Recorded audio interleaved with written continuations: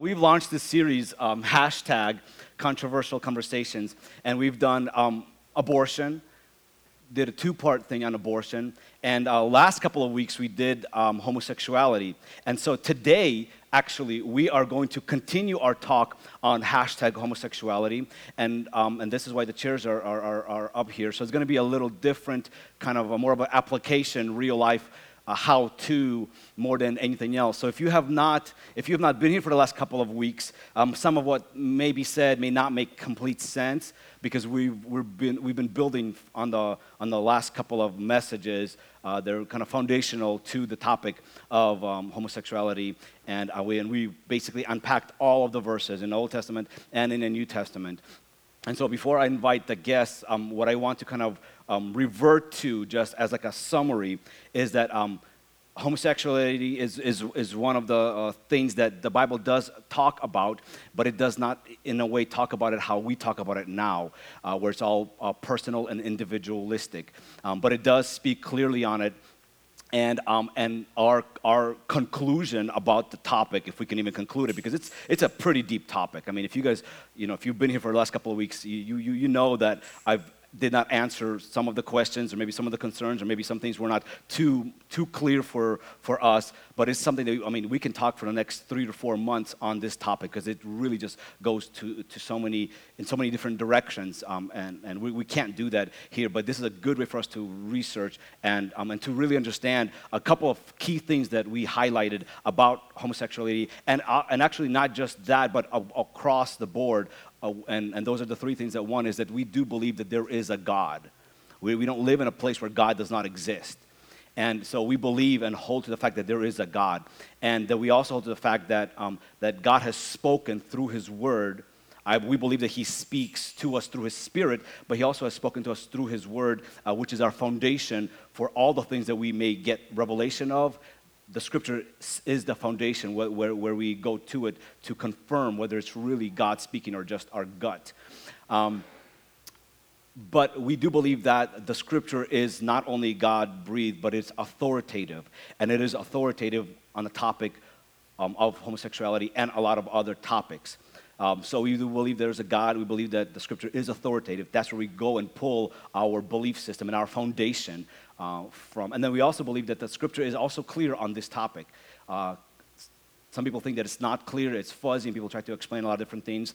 And so we believe, and I think we read through it over the last couple of weeks about the authority and the clarity of the Scripture in regarding to this topic. So I'm not going to get into it but that's kind of where we've where we took Scripture and created a foundation for what we believe. With that said, every weekend I say this because this is really, really important. A lot of times we don't know how to treat or communicate people who sin differently than us. And so we judge people based on their action, and we judge ourselves based on our intention. And so the overarching theme is that you are loved no matter what you're struggling with. And we do believe that homosexuality is a struggle for people, and how we deal with it and how we move in that struggle, in that temptation. It's really going to it's going to be determined on the fact of whether we believe there's a God, whether we believe the Scripture is authoritative, and whether it's clear. But it's also going to be based on a lot on how people respond to us. Because as humans, when we feel rejected, when we feel someone is judging us, even though they may be right, we're going to distance ourselves from them and even what they're saying. And that's a form of rebellion, just like, just because how you said it. And unfortunately, Christians and the church a lot of times does not know how to communicate certain truth with love. And so from my heart and from our church, I just would like to apologize on behalf of all the Christians who do it wrong. Not that they don't speak the truth, but maybe they speak on it without much sensitivity or warmth or compassion. And I think that speaks contrary to how Jesus dealt with all issues and all things. There was always truth, but He also did it with compassion. And so when you're speaking the truth with someone and they're not drawn to your compassion, they may not be drawn to your truth, but they may be drawn to your compassion, then you know that you're doing it like Jesus did it. And so we've been talking about truth and love, compassion and grace across the board. And so you have a safe place here if you're struggling with same-sex attractions. or if you've been hurt by the church on this topic or other topics, I just want you to know that we love you regardless of your past, regardless of even where you are present. And we don't love you because we know you. We love you because you're created in God's image. And so thus you have value, and you have purpose, and you have destiny. And our job is to speak that into your future. Yeah, that's the kind of God that we serve. It's not something that we come up with and say, hey, we're going to be better humans than other humans. No, we're just saying, Jesus, you have an amazing plan. Let us align ourselves with your plan. And that is what the church is. It's the full expression of Jesus on earth. Amen. All right. Let's see here. What else do I want to talk about? I had people submit some questions, and some of you submitted some questions. And if you want to submit a question even right now, I don't know whether we'll get to it or not, but we will try. So just if you're already in our texting, on our texting platform, you can send in your questions via that.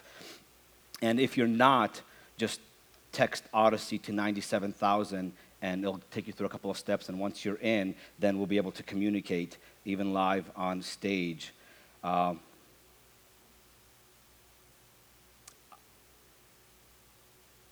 Genesis, I'm going to just answer a couple of questions, and I'm going to invite our guests for this morning. If we can get Genesis chapter 1, verse 26 through 27. Genesis chapter 1. I think ultimately, when we're talking about this subject and all subjects, we have to watch ourselves so that we don't just insert ourselves into a faulty storyline. Because a lot of times, and especially on these like sensitive topics, people will try to pull you into their storyline and with their experience, good or bad, with their feeling, with their emotions, with their humanity, and ask you for your opinion. And in that moment, you're going to feel like saying one thing, and it may or may not align with Scripture. And I love what Jesus did is he always took it back to the beginning. He always takes it back to God's design. And I think that is a powerful default for us to do across the board. Don't base it on your experience or what you've heard or what you've seen. Base it on God's original intent, because that is redemption. God's trying to take us back to the original intent. And so with this topic specifically, we have to go back to God's original intent. And we talked about this, that Jesus was asked about divorce, because this is concerning marriage, this is concerning attraction, divorcing people. You know, one of the Jewish writings says that, hey, if your spouse, burns your food, that is you're justified in divorcing her. So they're asking Jesus, and you know what? You know what's crazy? We're like, that is so silly. Look at the no-fault divorce here. And all of a sudden, we're like, wow, we're not that much more religious than the Jewish people who had all the laws in the Old Testament. Hypocrites. Y'all are hypocrites. Okay. But Jesus took it back to the beginning. He says, yes, Moses gave you the divorce concept, but he says, but in the beginning, it was not so. And I love that because he establishes a foundation for many, many things, which is what was God's initial and intentional design. And so we go back to this in Genesis chapter 1. Then God said, let us make man. And when it's reading man, it's not just men, but mankind, in our image, according to our likeness. So now you know that we are all been created in God's likeness. This is not speaking to us being his children, because only those who are saved are God's children. But all of us are God's creation, made in his image and in his likeness. This is this is where we get our source of value for each individual human being, is that they were all created in God's image and likeness. They will rule the fish and the sea and the birds of the sky, the livestock and the whole earth, and the creatures that crawl on the earth. Notice he did not say they're going to rule one another. God's intention for us was not to rule one another, but to rule the gift and to dominate over the gift that God has given us, which is creation, earth, animals, and the such. And as you know, we have deviated from God's original plan when we try to rule over other people. You see how it's already, even from here, men are powerless, they're whatever, women are the right way to do it. You know, we need to step under the ruling reign of men. Why do people say that? Because they've been submitted to injustice, and men take advantage because of their superiority complex or whatever they think of themselves, as if they could rule over weaker creatures. And not that all women are weaker in that sense. So if you're offended, then whatever. But what happens is that's part of the bullying concept. And Jesus is saying, no, I did not create one man to rule over another man. And so we see this going back. So it's like, okay, God's design is not for someone to be dominating us. Verse 27, so God created man in his own image. He created him in the image of God. And watch this language. He created them male and female. He did not say, and then he created them heterosexuals. He didn't create them husband and wife. He created them male and female. And there's purpose behind male and female. Verse 28. God blessed them, and God said to them, be fruitful and multiply, fill the earth and subdue it. Rule the fish of the sea and the birds of the sky and every creature that crawls on the earth. So Jesus pulls it all back to God's original design. And one of the designs for having the relationship between male and female is for the blessing of reproduction. And we know that in same-sex marriage, you cannot have that functionality. And so what people tend to do is say, hey, well, what are you so are you saying that those who cannot produce family, that they're like living under God's curse? And that's not at all what it's saying. What it's basically saying is that you have to have the capacity to obey God's law, obey God's command, and that is to be able to reproduce. It's not all in all of a marriage union, but it is one of the parts, one of the aspects of it. And so Jesus goes back to the beginning, and I love it because he doesn't just zero in on one or two aspects. He says if it was up to God and God just put his thumb on all of us, he basically saying that no one would cheat on anyone, because if you look at a woman lustfully, you're committing adultery as far as God is concerned. So he's saying, if you want to really know what I designed, is that for one person, one man, one male, one female, to come together and make a family unit where they are submitted to one another in good and bad, in poor and rich. So there's not this sin that creeps in and messes up marriage, messes up our, all sorts of things that God has created in us to be productive. And so this is a fundamental passage, not just for homosexuality, but for all aspects of God's creation. We always have to go back to what is God's intent with his creation. We had a question come in, and let me see if we had any while I was speaking.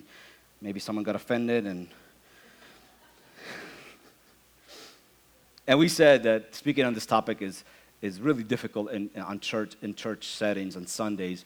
Churches talk about this midweek, Sunday nights, but not too many churches tackle this on Sunday morning. And the reason is because it is so controversial that churches, they position themselves to break apart and basically just disappear. So the fact that we're still here in our third week on homosexuality, I just want to say, guys, you're not the offended type, so good for you. And if we can finally finish this topic in this series, move on, we can talk about anything. And I said this, and I truly believe that is the case. So one of the questions is, do you think that people can be born with homosexual tendencies, or does it develop? And if so, from what? And it's really hard to tackle like a question like that, because I think that going back to God's original intent, when God created Adam and Eve in the garden, there was no sin. So we have to know that sin gave us tendencies to rebel against God's original design. So in reality, yes, there are tendencies because we're born in sin nature, but it's not just to homosexuality, it's towards all sin. So yes, there's a tendency with that. But specifically with same-sex attractions and all that, a lot of what happened was a few years ago, a couple dozen years ago, there was a study that scientists were trying to find the gay gene. And basically one of the things was, hey, if we can find a gay gene, then we can say that people were born this way. And so they tried to find it, and then the media picked it up, and they ran with the fact that the gay gene was found. The gay gene was found. And in reality, it wasn't. What the scientists were saying was, it would be so nice if we did find a gay gene so that we can say, yes, you see, people are born this way. So up to date, science has not basically confirmed or denied that people are born this way or that way. So we go back to the Bible, and the Bible says that we are born with tendencies. So for some people, it'll be same-sex attractions. For other people, it'll be opposite-sex attractions. Right? Right, yeah, see? All of a sudden, we're like in the same category, and it doesn't feel so comfortable because we always think that we're above people who sin differently than us. But there's a lot that play for these attractions, and in reality, across the board, why people get into depression, why they get into drugs, all sorts of different reasons, and we all they're all the same aspects, from father or mother wounds, abuse, emotional abuse, physical abuse, trauma, manipulation, control, broken marriages, gender biases. Our culture feeds lies into our system. Yeah, amen? Good. So there are a lot of different peer pressures, judgments, things that we all have to kind of battle with. Not all families are subjected to God's design. So families try to do it their way, and in their process, they're practicing marriage, they're practicing parenting. And if you don't really have like a guide to kind of help you, then you're just winging raising your children. And we all are kind of the byproduct of our parents just winging it. We're like, we somehow turned out, and we're not in jail. Wow, that's amazing. Or we're still alive. And the more rules and laws our culture puts on, the more we feel like, I don't know how the previous generation made it. Like the simple stuff, like seatbelts, for example, airbags. You're just like, wow, we get fined for that. And our parents are like, oh, when we were growing up, we piled 7 kids into a 2-seat thing and did. The seatbelt was your dad's or your mom's arm so that you don't pass them and hit the windshield. So there are a lot of different things that play into a person, being drawn to same-sex attraction. The Bible does not speak on same-sex attraction per se, but it does speak on the activities and behaviors, because same-sex attractions is something that we call temptation. So temptation is not a sin, but acting out on temptation is the behavior aspect that the Bible does talk about pretty clearly, because we all struggle with temptation. And so what we need to do is, as we talk about this particular topic and subject, we cannot just isolate this as its weirdest own thing that's far above and worse than anything else. Because I'll tell you what's worse than a practicing homosexual is a person who denies Jesus. And there's a world full of people who have said no to Jesus that we need to go after. So another question that came in, and so that's kind of like, are people born with those tendencies? Another question came in was, the Bible talks about men, talks about men doing stuff with men and not the lesbian aspect of it. So does it exclude lesbian aspects? So I just want to read Romans 1, and after I read this, we're going to, within this next kind of question, I'll invite our guests. But Romans chapter 1, verses 24 through 27 says this: Therefore God delivered them over to the desires of their hearts to sexual impurity, so that their bodies were degraded among themselves. You see, our bodies are the temple of God. God created it so that a lot of people think that it doesn't matter what we do with our bodies, because eventually we're all going to die, and then our spirit is going to go to heaven. And God's like, no, I'm going to renew your body. The body is not something that you just manipulate and degrade and mess around with. It's still sacred. It's still sacred. There was a belief that physical was evil and spiritual was good. Back in the writings of Jesus, the Greeks, and so they had like all these different things. And we read here that no, the bodies are important. And in other passages, we read that we are the temple of God. And so we read here that their bodies were degraded among themselves. Verse 25 says this: they exchanged the truth of God. You see this exchange, the truth of God for a lie, and worshiped and served what has been created instead of the Creator who is praised forever and amen. And this also hinges on the fact that people, and in our culture, we have established that our sexuality is our identity. And God's like, that's not your identity. Whether you're male or female, that's your biology, but it is not your identity. Our identity has been lost and has been marred by sin, and God is here to redeem our identity. Our identity does not come from our sexuality or our sexual orientation. Our identity comes from our Creator. Our Creator has the authority to give us identity and purpose because He's the author of each and every person here. And so that when we uphold that truth, that's going to change how we look on a lot of things. But in this world, we have perverted that and say, no, you are the best things that you have. That's who you are. Your boat, your house, your job, your bank account, your sexual orientation, your attraction, whether you're part of this movement or that movement, and not even that. And if you think like this is just the worldly stuff, no. How many people say, my identity is a Christian. I go to church. And you're sitting there like, please don't go to church. You make the rest of us look really bad. So we try to even self-identify as religious people. We read the Bible, we pray, we come to church on Sunday, see, I am a Christian. No, you're not a Christian. That's not your identity. Your identity is that you are God's child. You're God's child. That is far more deeper than anything else that this world has to offer. But it's hard to see that because we live in a world where it's driven by sight, feeling, and emotion than by the actual truth that surpasses those things. So that's why our world is so unstable. We're chasing this, we're chasing this, we're chasing this, and it's time for the church to stabilize herself and say, we are going to stick with what Scripture says. It's stable, it's grounded, it's rooted in God's desire, in God's design, in His heart and love for all of humanity. We're going to stick with this no matter where our culture goes, because what's going to happen is as our culture springboards into this direction, it's going to come back. And the church is going to be in the middle with Jesus, waiting. And that's what the world is looking for right now. People who are stable and loving and caring and not judgmental. And the other thing is too, like, no one has given us the right to judge the world. No one has given us the right to judge the world. So we cannot push biblical values on a world that does not follow biblical values. So you're spending your energy trying to do all these things. Dude, they're supposed to do what they're doing because they don't know any better. But within us, God, what do you have for me? How can I love my spouse more? How can I give more of my life to you? How can I quit my habit that no one is seeing and go after you with a pure heart?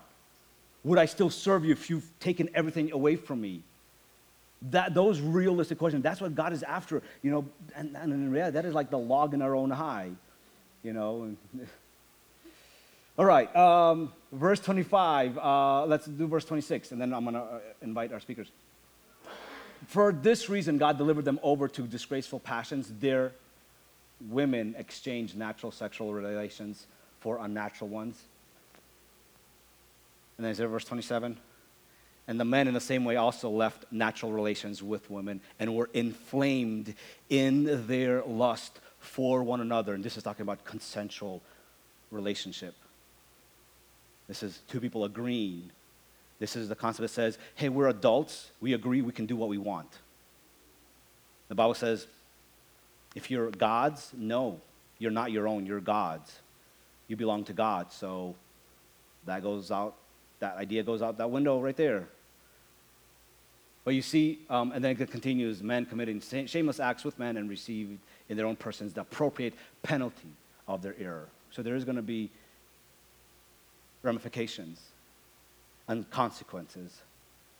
And I think the church needs to be stabled and going after God to be able to receive people who have been more broken by the broken world system.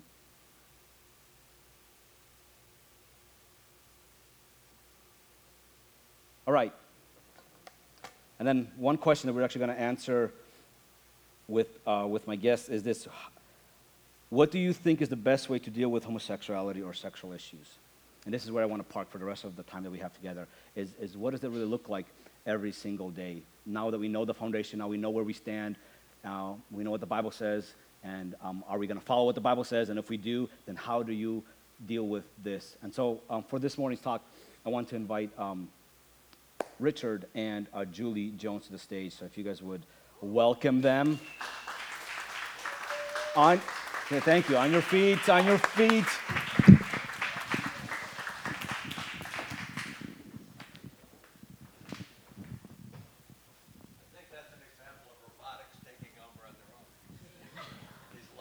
You haven't been seeing this. All of these have been spinning. Richard, don't be afraid of the ADD. moving robots. ADD. So you guys have some waters? Righty. So, thank you guys for being here. And for those of you who are part of Odyssey, these are not new faces, so there are regulars. But today we want to talk about something that maybe most of you or many of you may not know. And this is true across the board because we see people every day and we don't really know a lot of times what their story is or what they're going through, what they've been dealing with. And this is why it's super, super important that we always lead in love and grace and mercy. You know, it's very, very vital because when a person is going through stuff, the truth is that it doesn't take much to hurt a person even more. So, real fast, you guys have the mic, so just in like a couple of sentences, how could you want to say this? Just tell us kind of where you guys are today leading up to specifically this topic and kind of your current situation for persons who don't know anything. Well, we kind of thought we were going to just come up and talk, and you got to see the look when we saw the two seats here. We went. Plus the waters. But we have a daughter. We've been married since 1984. We had a son in 1990 and a daughter in 1993. Today. Oh, yeah. Yay! Happy birthday. And her name is Kelsey. And when Kelsey was in her freshman year of college, the first break really was Christmas. And her and I were up later and watching TV. And when the show was over, she wanted to talk to me. And I could see she was very uncomfortable. And that's when she said, I just have to let you know that I just like women. I'm attracted to other women. And I always have been. She feels that it's from birth. Who knows what and who knows how it comes about. But basically, our job, we know that our main job is just to love our children and to make them realize that they are loved no matter what and always. So now here we have it. She's 26 today and has already proposed to her girlfriend of about 3-4 years. We love her dearly. She's a great girl. And it's just, what we've been through is the adjustment of the first few years attempting to have her rethink it. And, but my first thoughts were, oh my gosh, this is going to be a rough road for her to, try to go out in the world and be different. Julie and I have been very spiritual, very religious, and it was a rough thing to handle. The second thing I thought is, I'm not going to get to walk my little girl down the aisle.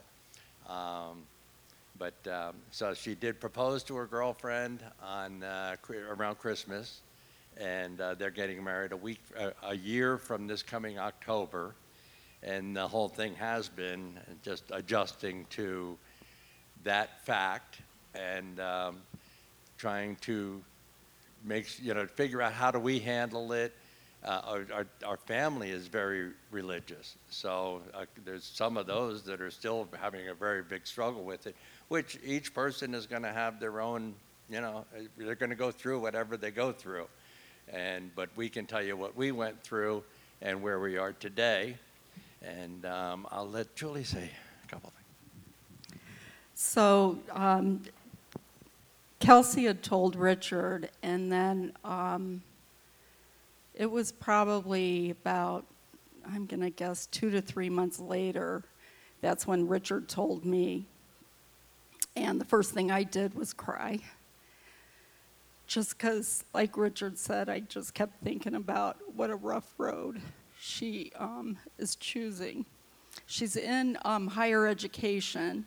And I remember when she left for college, I said to her, because I guess I must have had a feeling. Universities normalize behavior. And that's one of the things that I was very concerned for her about. But I remember, feeling sad and turning to Richard. And one of the things that's wonderful about having this conversation within the church it's made me go to Richard and say, I felt discounted when I would share my feelings with you about this whole situation. And it made me realize, though, that Richard knew a lot longer before me, so he was able to process it. Where, I'm a girl, I want to process it with my husband. But it just opened up the door for us, so I appreciate that we're doing this at the church. And I was on my knees a lot, asking God how to be, mainly just how to be. And all that I could hear is just love her right where she's at. Just love her where she's at. She's my baby more than yours. I love her way more than you will. And I just love my daughter. And, the thing that I think about with this whole topic is Kelsey's so much more than that she's chosen same-sex attraction. She's funny, she's delightful, she's a leader, she wants to lead students well. That's her job right now. She loves pouring into people. And she actually says, I do not like the LBGT XMLZ, however you say it, community. She doesn't like how loud they are. She's like, just stop yelling and just live your life. And she loves Jesus. On top of all this, she is madly in love with Jesus.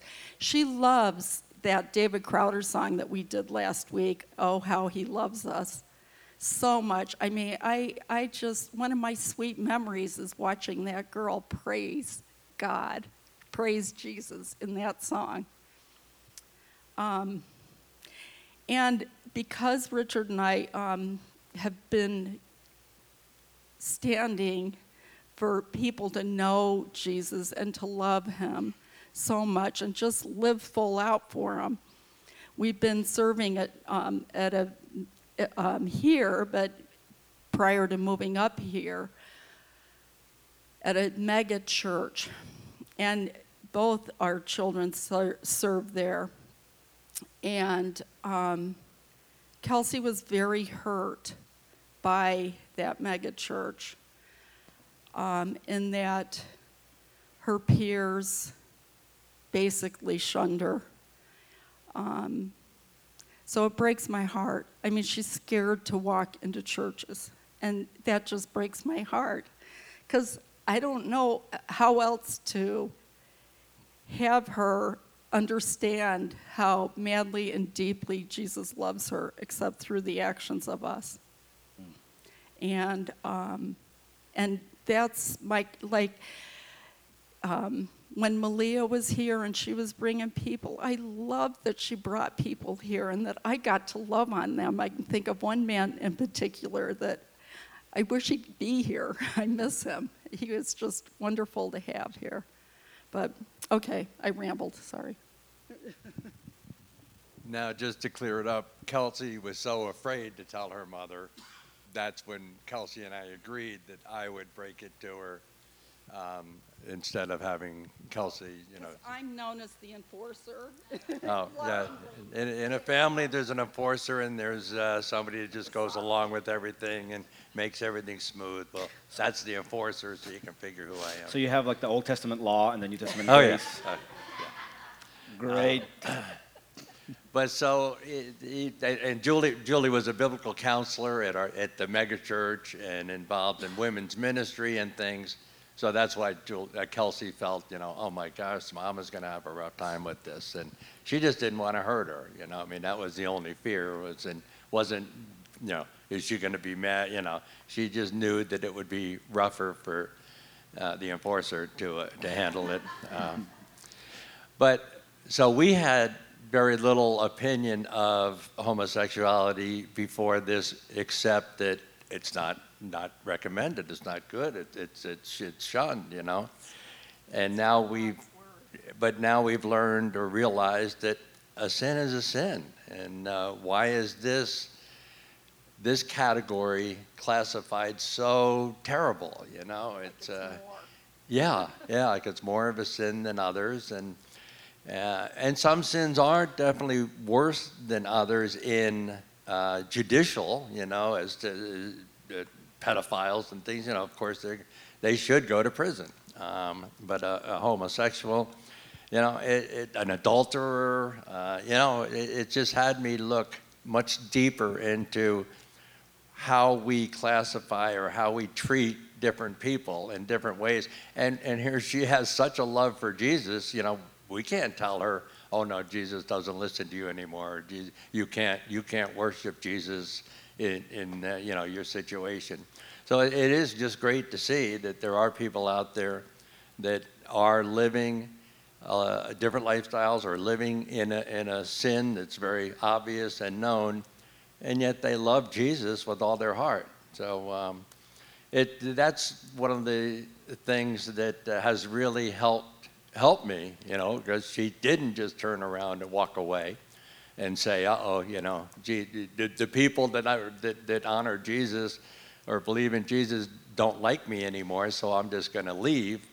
She says, no, you know, she knows that it's a relationship between her and Jesus, and that's the bottom line.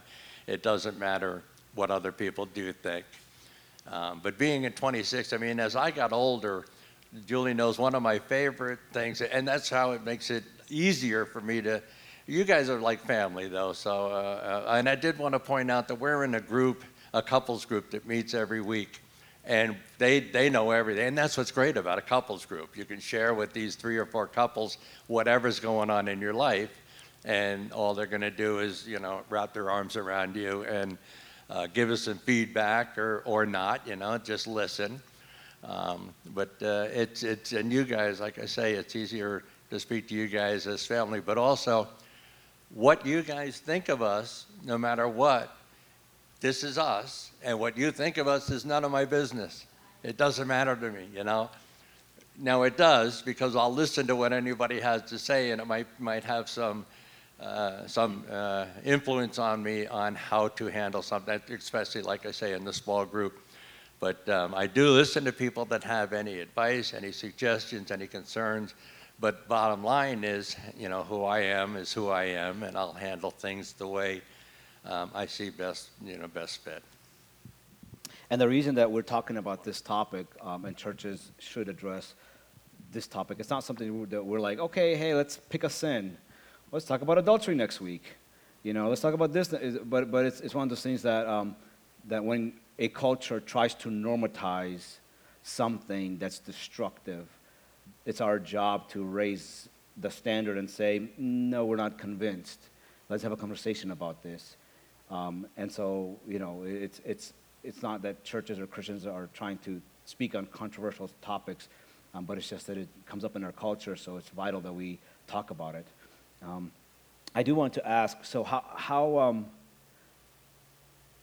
what kind of like responses did you guys have from other people that really surprised you in good or bad ways, where you're like kind of taken aback by churches or pastors or friends or families? Well, for me, it's like close friends when they say, "Oh, I knew that all along." How? How did you know that? And that was just very surprising to me. I don't think I said anything back. I think I was like, Along those lines, I have a partner in business, and as we know, people that we work with, and especially a partner in a business, that's my day wife. This is my night wife, and she's very good friends with my partner also. And Next week we're going to talk about that relationship. oh, we're And, gonna do that next week? Yeah.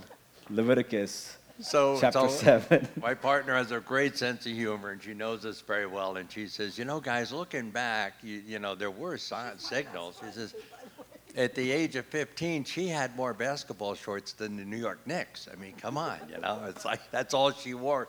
And then we look back she would never have anything in her hair, a bow or a ribbon, it would come right out, she'd tear it right out. Not that these were signs, but it is funny how we look back at, what were some possible signs or whatever. Not that it matters at all. But the biggest response that surprised me was how many people it's touched. Good friends of mine, when I share with them, they're going, that's actually a very good friend said, that's what I'm waiting for and his daughter's around 30. He said, that's what I'm waiting for my daughter to tell me, that she just hasn't come forward yet. And it's not a definite, but that's what he thinks. And there was a couple others in the mega church that were like, that they had a daughter or a family member also. But that was another thing. My brother had a daughter she's just like Kelsey. And she's older. Aunt Julie is 1 year older than her, my niece. But I had already dealt with it, with another close family member that I love dearly. She's just a great kid. And that's how I knew that the struggle was going to be there, which it is for men and women also. But she had a lot of struggles along the way with relationships and things, and with the response. But she's highly, recognized in her community and honored for all her sports accomplishments, and she is a gym teacher. But I had already dealt with having a close family member that I love and finding out that there were, same-sex attraction. So, yeah. And at first, Julie didn't think it really affected me at all until I shared with her that it did. And she was like, well, you could have told me. It is so much better to be able to share things together.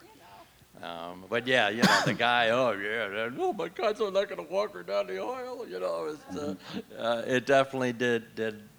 It definitely did hit me. But that was a mistake that I made by not being able to share that with Julie as she was handling it and having a proper time handling it.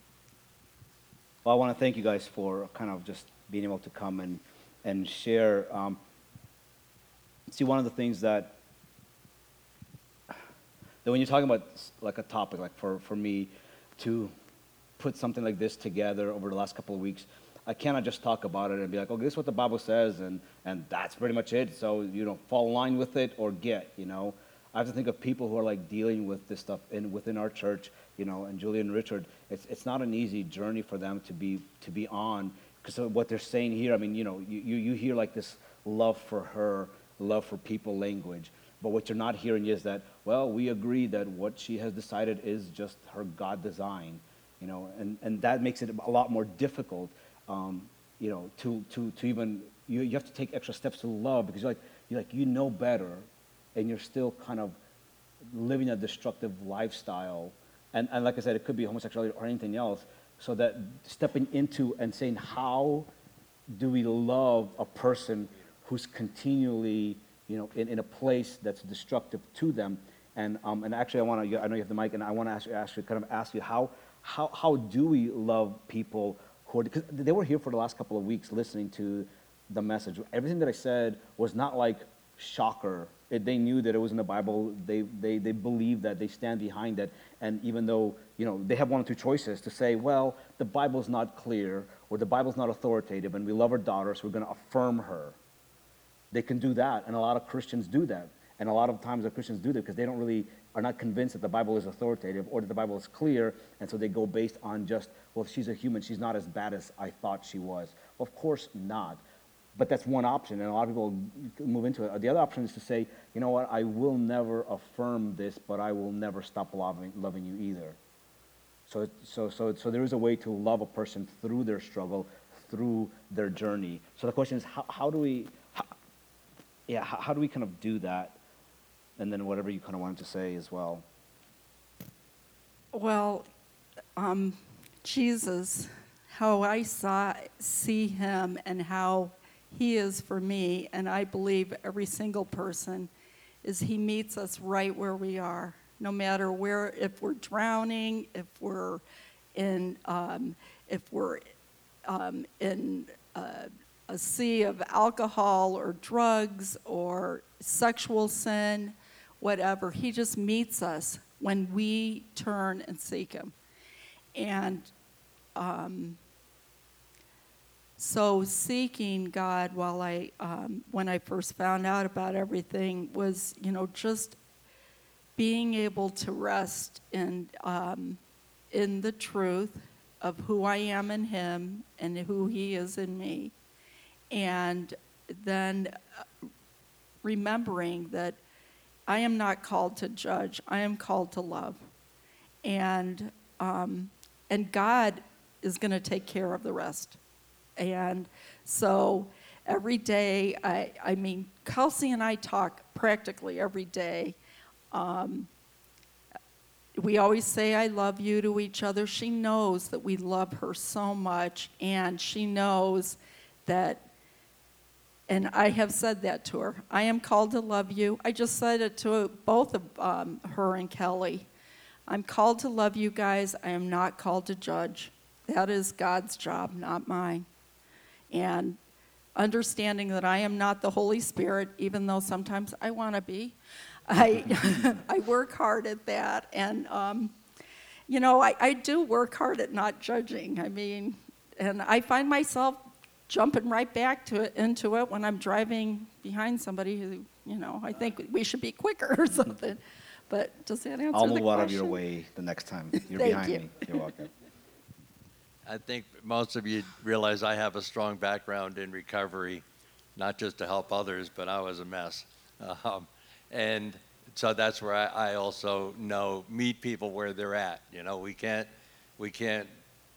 teach her or change her or, all we can do is influence if we accept exactly where she's at and recognize it, accept it, and try to understand it.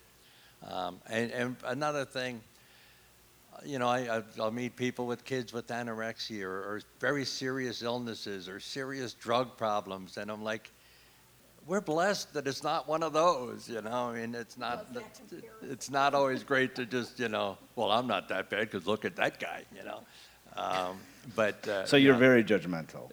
Oh, And yeah. she's not very, okay, I see. But I mean, that's another thing is to look at it as, wait a minute, this is not, critical. This is not. It's just a society, the way society looks at it, and we understand that that's something to definitely be looked at. But it's again, I'm just thankful that she did not develop something else that we'd have a hard time struggling with and dealing with that could have been worse. And you heard them say that they're not judged, we're not called to judge. And what they're not saying is that they don't make judgments, because we all have to make judgments. I think the whole thing of not judging others really is basically saying, hey, based on where you are today, you will end up in hell or heaven. That's not for us to make judgments on. There was like the story just recently, this week, where there was a congressman or whatever who was very much anti-LGBTQ and makes laws towards it. And I guess if this is not fake news, but but he basically, someone walked in on him and another guy in his office. And so it's really easy for us to say, oh, since they're up on stage, they're there, then they must be whatever they must be, and that's the judgment where we're like, we don't know where we are, because in our worst days we would have hated for someone to say, well, you are a lost sinner and you're never going to see Jesus, and you quit coming to church, quit talking to Jesus. He's never going to talk to you, and we know that that's not the case, because God does not distance himself when we mess up. We distance ourselves from God because that's what we've been taught. And God's like, no, you're broken, you're messed up, you're in shambles. Come to me. Come to me. I'm there. I will be there. And so don't misunderstand. It's like, oh, we just suspend all judgment on all things. It's like no, there is a righteous judgment. The scripture, the Bible says that the word judges all people. And so there is definitely a judgment, but we're just not, we're not given the authority or the right to conclude on people's destiny. And what I tell people, and what I believe too, is that there are many ways to Jesus. But once you get to Jesus, he's the only way to God, the Father, and to salvation. That's the gospel. But we all have taken all sorts of detours, all sorts of ways. And if you can look back in your life, you can pinpoint all those times that God showed up in your mess. When religion tells you if you're in your mess, God is going to be far from you. But reality says that, no, God is going to be really close to us. Not that he's affirming your mess, but he's just saying, I love you. I love you. Don't do something so destructive. I'm here for you. I have people. I have purpose. I have destiny. I have hope. This is where the whole message comes from. The whole message, the idea of hope and destiny and a future. The world needs it. And a lot of people in our church need it as well, because we get so religious a lot of times. And we just check off our list. I went to this church, I prayed, I did this, and then we wake up one day in the mess, and God's like, I'm close to you as well. Reach out. So I want to end on something, because we were talking about this, and kind of like a passage or a story that's kind of familiar, that kind of goes across the boundary, it goes across the spectrum of any particular sin. Because one of the questions is, how do you really deal with homosexual sin, or people who are struggling with that attraction? And the truth is, you deal with it the same way that you deal with any other sin, any other brokenness that people are going through. You love them through that. No one wakes up in the morning and says, I'm going to break myself even more today. A lot of times the things that we do that are destructive, we don't find them being destructive. And so I think in this case it's the same way, where we just have to treat all things kind of equal and say, this is where we stand, because this is where the Bible stands. But I do want to, there's this last passage, and we're not going to read the whole thing, we're just going to read kind of like a portion of it, but this is found in Luke chapter 15. The whole story is from verse 11 to verse 32, but if you can pull up verse maybe 29, I want to see if that's what I want to read, but it's so loud. Let's do verse 30. All right. Let's do, okay. So this kind of picks it up, this whole story of the prodigal son. You have a father and has two sons. One son is a religious son that stays with the father, that obeys all the laws, obeys all the rules. Then you have another son that basically said, Father, I wish you were dead so I can take my inheritance. And his father's like, you can have your inheritance. And so the son takes his inheritance and wastes it. And then this story kind of picks up, kind of like the attitude of how we're supposed to deal with both people, those who are following all the rules and those who have broken all the rules.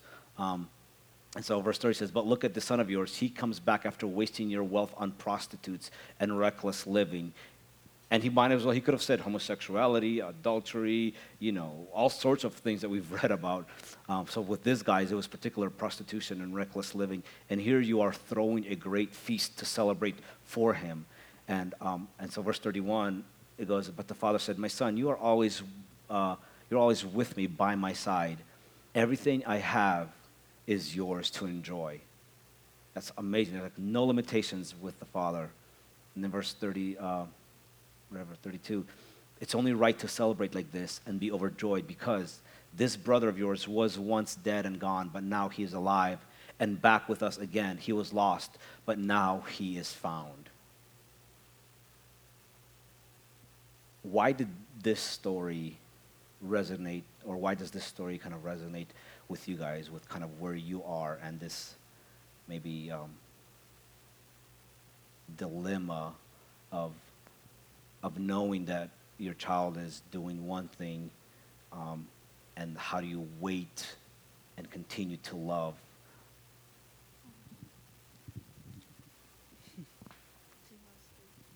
It's just the unconditional love that we have for our children. It's very simple for me that, I'm always going to have open arms and just welcome her into the house, into my heart, into our lives. And always just tickled to see her. She used to work at LSU in Baton Rouge up until about 6 months. Actually, she started June 10th, a new job. And she had gotten at Western Carolina University. It's about an hour from here, so she moved even closer. She's a half hour away from us now. We are just so tickled to have her back in our life. She's just such a bundle of joy, and she just brings brightness to anybody that she talks to. And she's the one that walks in the room and all of a sudden knows everybody. And it's just so easy for her personality. And the love we have for her to just take over. I mean, that's all there is to it. For me, I get to be waiting, and I'm just waiting, and just loving her, and trusting God. I mean, really trusting God, and and I believe that, I truly believe she's going to wake up, that she may always have same-sex attraction, but that doesn't make me love her less. I'm good within the waiting, and I'm so glad that there is that verse where Jesus does say to come to me, all you who are weary and heavy laden, and I will give you rest. For my yoke is easy and my burden is light. And that's probably one of the verses that has carried me through a lot of my whole life. And so I'm just waiting. I'm waiting. And that's the story of the prodigal son, too. Is like the Bible says that the father saw him while he was still far out. And I think it's such a powerful picture that I think a lot of times that as Christians, we stop looking for those who are lost. We kind of forget about them a lot of times and just focus on our own things. And I think it's a really good example to say, just keep looking for those who are far from God, in whichever way, whichever capacity. And once he saw the son coming to him, his father just dropped everything and ran to meet him. That has to be our response, because that reflects God's heart. And we have to be carriers of God's heart wherever we go. We're going to pray because we went over, but what did you guys enjoy hearing from Julie and Richard?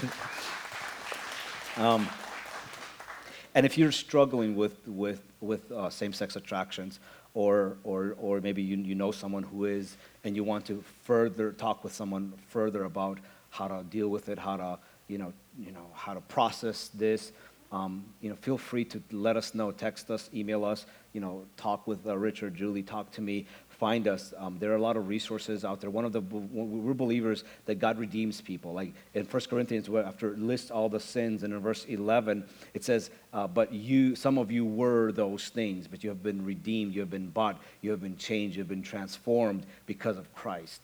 And so there's always redemption, no matter what our past is, no matter what we're struggling with. And that is the hope that we carry wherever we go with us. And so that's what gives us the ability to say, God, we're just going to wait and continue to pray. Which also brings me to remind you guys, if you're not part of our Echo Prayer chain, this is where we can also pray for them and for Kelsey, and what's her girlfriend's name? Kelly. As well, and so, and just kind of keep them, in your prayer, and just keep, just continue to just pray for people so that God can show up more and more and more in their lives as well. So you guys want to pray? But yeah, let's, if you guys can rise, we'll just wrap up in this prayer. Next week, we're going to pick up another topic, so I hope you guys join us for that. And if you guys will, I thank you guys. Thank you. Thank you. All right, Richard said I get to pray. Father God, thank you so much for your redeeming love. Thank you that you meet us right where we are and remind us of where you want us to go to be in your love and your grace and your mercy, Lord. I pray that this time that people heard that your people are called to action, to just go out and share your light and your love with everybody that they run into contact with. And thank you, Lord, for this spiritual hospital. Thank you that we can come here and lay our burdens down and trust in who you are in us, Jesus, and who we are for you. Continue to keep growing us every day in every way that your love is shown through. And God, we love you so much, and we pray this in your precious name, Jesus. Amen. Amen. And I'd like to just leave you guys with this just two phrases that I want you to remember, because this is not just for this topic, but just overall. Love is our way, and Jesus is our way out. So whatever journey you're on, don't let your struggle, don't let your past become your identity. Jesus is truly your answer, and he may come at you differently than he would your brother or sister or sibling, your friend, or people in the church, but he still is the way and the only thing that if you grab a hold of him, you may not fully understand, you may not fully agree, but continue to just hold on to him. He will guide you. He will walk with you through whatever you will ever face in your life. So I just want to encourage you to just, if you cannot press into any one of us physically, just go after Jesus. He is a big boy. He can carry you. He can chat with you. He will guide you. So don't be afraid. Your Father's arms are wide open, and our church's arms are wide open. So if you don't, you won't be judged here. We will love you. We will tell you the truth. We will walk with you. We will answer questions, and we may not fully agree, but we will always continue to agree that we will always love and value and cherish you and those who are, connected to you or are different, and do different things. So, God, I just thank you for each and every person. God, I thank you that you love us, and I thank you that you continually remind us that you have not just a good way for us to do life, but you have the best way for us to do life. So I pray and I ask that each one of us, no matter what kind of journey we are on, no matter what we're working or walking in, no matter what we're struggling with, Father, I just ask that you give us the courage to submit that to you and step into a better way, which is your way. God, be our guide, be our gauge, be our light. In your name we pray. Amen.